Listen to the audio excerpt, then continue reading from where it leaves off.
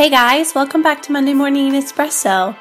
This is Gabi, and I am currently sitting in my little prayer room, which, by the way, is a dream to have a room that I can come to early in the morning and sit with the Lord, something that I've just been so grateful for in this new house that we're in Texas.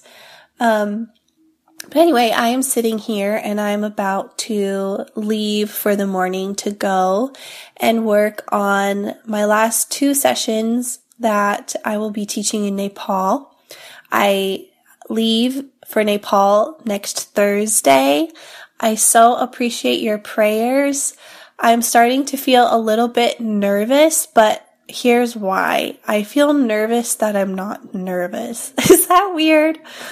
Because here's what I'm going to be doing. I'm going to be speaking at a women's conference, and I've been assigned 4 sessions, which is like crazy. I've A, never spoken at a women's conference, and B, never would I have dreamed that I would be speaking 4 times. So pray for me for wisdom, that I would just be listening to the Holy Spirit as I go and really just speak His words. I can prepare like I'm going to be preparing today, but I don't want to over-prepare in a way that makes me confident and reliant on my own notes and my own words and my own ideas. I really want to rely on the Holy Spirit and what He wants to do in these women. I'm just so excited to meet them. I feel like it's going to be life-changing just to meet these ladies who live in that kind of environment and who love Jesus and are serving Jesus with their lives. So I'm super excited, to go. And I'll keep you posted. I think it's going to be a really great trip. But today I dropped my kids off at school, and then I came home and had some breakfast, and now I'm just packing up my stuff, getting ready to go, and I thought to myself, well, I have a few minutes. I should record my podcast. So here we are, and this morning I read a psalm every morning. It's like one of my spiritual disciplines. Sometimes I read through the Proverbs also, but I tend to stick more to the Psalms, and do a psalm every single day. Like, that's something I do without fail, whether I'm reading Proverbs or not. I know a lot of you probably read Proverbs every day because it's 31 chapters, which correlates with the days of the month, which is awesome. And I have done that dozens and dozens and dozens of times.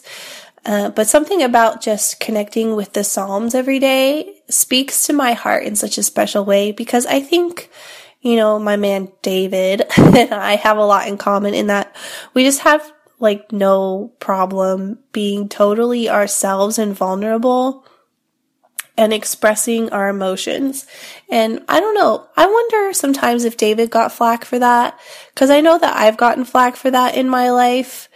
And sometimes I probably needed flack for that, getting overly emotional. But sometimes I think that people like me, who are just very in touch with our emotions and are good at expressing them and just want to feel it all, the good, the bad, the ugly, the happy, the sad, just want to feel it all and want to express it in safe places, of course.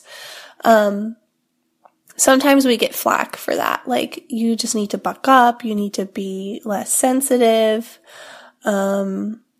So if any of you have ever had that said to you, let my life give you permission to just be the way that you are and be open and vulnerable and bless people through that part of your personality. And biggest of all, let that be your avenue of connecting with Jesus, because I know that my ability to just sit and cry with Jesus is one of the most beautiful healing things in my whole life. But anyway, back to what I was saying. This morning I was reading the Psalms and I got back to Psalm 27. Guys, if you could see my Bible, I was actually really moved this morning when I opened my Bible to Psalm 27, because this psalm and all the psalms around this psalm have so much underlining from over the months and years that I've had this Bible. I've had this Bible for about 3 years, and there's just so many scribbles. I like to put a date next to something I underline, even if I don't make a note by it, because when I come back to something and see the date and see what I've underlined, I like to kind of think like, what was going on in my life at the time that this just jumped out at me? And sometimes I have a note like, okay, let me give you an example. So it was this past November, I remember very clearly, actually, November 11th was the first time that we were told, like, if Benj gets this job, you probably have to move to Dallas. And November 12th actually flew down to Dallas for a conference, which was no coincidence. That was something that I had on my schedule for a long time. But anyway, it was in November that we were starting to think like, oh my goodness, if he gets through this interview process and gets this job, then we might be moving to Dallas. So I was just praying through that a lot. And I really felt in my heart it was going to happen, but I was kind of scared. I didn't know what it meant. For me personally, for our family, what it would feel like to leave Colorado, which has been my home forever and ever. But anyway, so I was reading 2 days ago, Psalm 25, and it says, "O Lord, I give my life to you. I trust in you, my God. Do not let me be disgraced or let my enemies rejoice in my defeat. Show me the right path, O Lord. Point me on the road for me to follow. Lead me by your truth and teach me." All day long, I put my hope in you, these kinds of things. And I put the date, November 25th, 2016, and a little heart that says Dallas, ? Because at that point, we were just praying into this. Excuse me.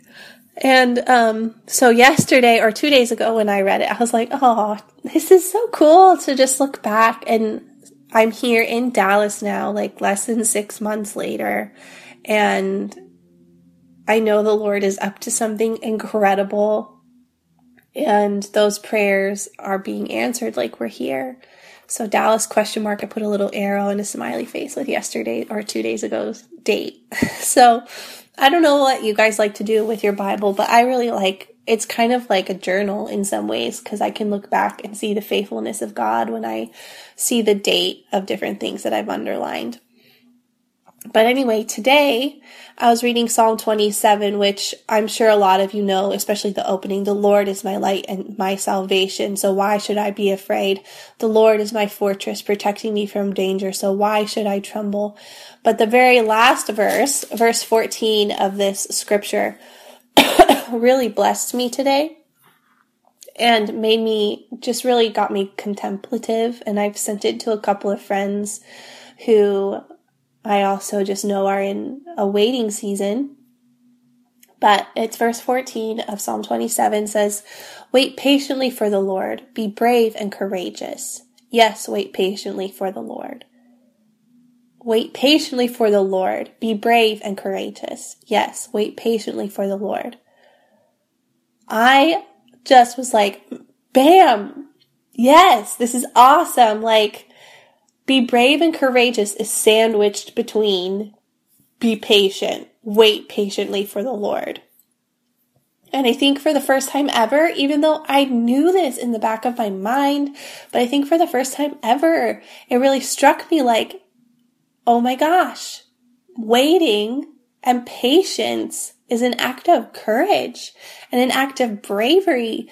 And I was praying through that this morning because, these are like my go-to words are like bravery and courage and anything like battle themed. I know I'm kind of a weirdo in that way, but if you've read some of my past poetry, like way back in the day and still now, a lot of the lingo I like to use is kind of like battle oriented. And I love the words like fearless and freedom and bravery and courage. And this hit me today.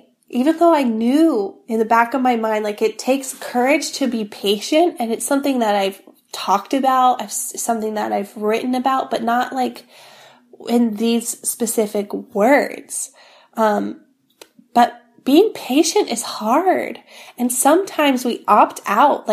Sometimes we just say, you know what? It's been too long. I can't wait anymore. This obviously isn't God's plan if it's taking this long. I had the wrong idea. I need to take things into my own hands and I need to do something else, blah, blah, blah. Whatever it is that you might be waiting for, Or maybe something happens in your life, like you had a trajectory, you had a plan, and then something happens that derails that, like someone in your family gets hurt significantly, or there's a death, or just something happens that is outside of your power, but it stops the process suddenly or makes it delayed for an unknown amount of time. I know a couple of people who are in that situation right now. It's just like they knew where they were going. It looked like God was in it. And then something happens that just, it puts a stop to it. And that's so hard. But you know what? Like God, none of this stuff takes God by surprise. And if we're willing to be patient and wait on the Lord, like that's another really key part of this scripture is like wait patiently, not just for anything, not just like wait patiently in a room for someone to call your name. It's wait patiently for the Lord. If you're a person of faith and you want to stay where you are, like Moses says, we won't go up from here unless you go with us. If you're a person who says, I am not going to go up from here until you go with me, like you have to be patient. It can be like crazy hard. I understand. I totally understand. I've been there for years and years at times, just being like, God, I want to move. I want to take this into my own hands. I see a way that this could work out, but you have to wait. Like I was saying this morning when I was writing about this in my prayer journal, I was like, you know what? Like, I don't want to be moved unless it's by the inspiration of the Lord. And the inspiration is like the breath of God. Like I just pictured myself like laying myself down at his feet, waiting for him to breathe on me and move me from the inside out, move me physically, move me into what he has for me. Like I don't want to move unless he breathes on me to move. Like I don't want to do anything in my own strength. I want everything that I do, especially if it's something in the name of the kingdom. Like I want it to be absolutely 100% his strength. Like I need it to be from him, because if it's not from him, then my efforts will definitely fall short and my dreams will be too small. This week I was reminded as I met with some friends about some things happening in the world, in the kingdom, some things that I'm being invited to partner alongside and do. I was just reminded, like, I'm so small. Like I can look at my gifts and think that, oh yeah, I can do this, I can do that, I can bless people in this way, blah, blah, blah. But when you're presented with the possibility that your gifts might be used for something massive, and it's like something in the dream of God, like, it makes me feel so small and insignificant, because I know it's impossible. It's impossible in me to touch the nations for the gospel, for example. Like, it's impossible. I can't do it. It's too big. And I want him to breathe onto my gifts. I have to have him breathe onto my gifts if I am truly to do the work that is on his heart. And I'm just such a small, I cannot do any of this on my own, in my own strength. So what I'm trying to say is, like, patience is courageous, because you have to have like deep, significant patience if you want the Lord to use your life in impossible ways. And I know that's what I want. We're just these weak little human beings, and he allows us the opportunity to just move forward in our own strength, and he will bless us. But if we are willing to surrender and say, God, only when you breathe, only when you move will I move. Only what you breathe on, that's what I will put my hand to, and not of my own strength, but by yours. Gosh, it can take time, because even just, it takes time for you to rid yourself of yourself. Anything that you're going through, God can use to refine you into that humble, willing, open instrument for him to breathe through and breathe on. At the end of the day, like, I don't want people to say, she did a great job. Wow, she did a great job. No, I want to get to heaven and I want to hear him say, well done, good and faithful servant. It's only what he has for me to do that is important for me to do, not what I think I should do. So anyway, I know I'm getting super passionate about this little verse, but I hope this makes sense to you. I hope it blesses you. I know it blessed me. I'm moving forward in some things, and sometimes it can be risky to be given the opportunity to use your own gifts, like things that you're good at, for the sake of the gospel, because it would be easy for me to just try to manufacture it in my own strength because I'm decent at it. But this week I was saying, Lord, like, I'm kind of nervous to even just use my own gifts for you because I don't want it. I don't want to fall back on my own strength. I want to be completely dependent on you, even with the things that I'm good at. Like, I don't want to be good at it. I want you to be good at it. So that's just kind of stuff that I'm thinking through this week. I love doing this. When I just start recording, I often really don't have an idea what I'm going to say, but I just feel like God's inspiring me to just speak out what I'm going through and hopefully encourage you guys. So have an awesome, awesome week. We'll see if I get a couple of these recorded and built up before I leave for Nepal, but if not, there might be a break or two. We'll see. Regardless, I will give you a summary of my trip to Nepal when I get back. I love you guys. Go check out GabiRuth.com. I keep adding content, GABIRUTH.com, and we'll check in with you again soon. See ya.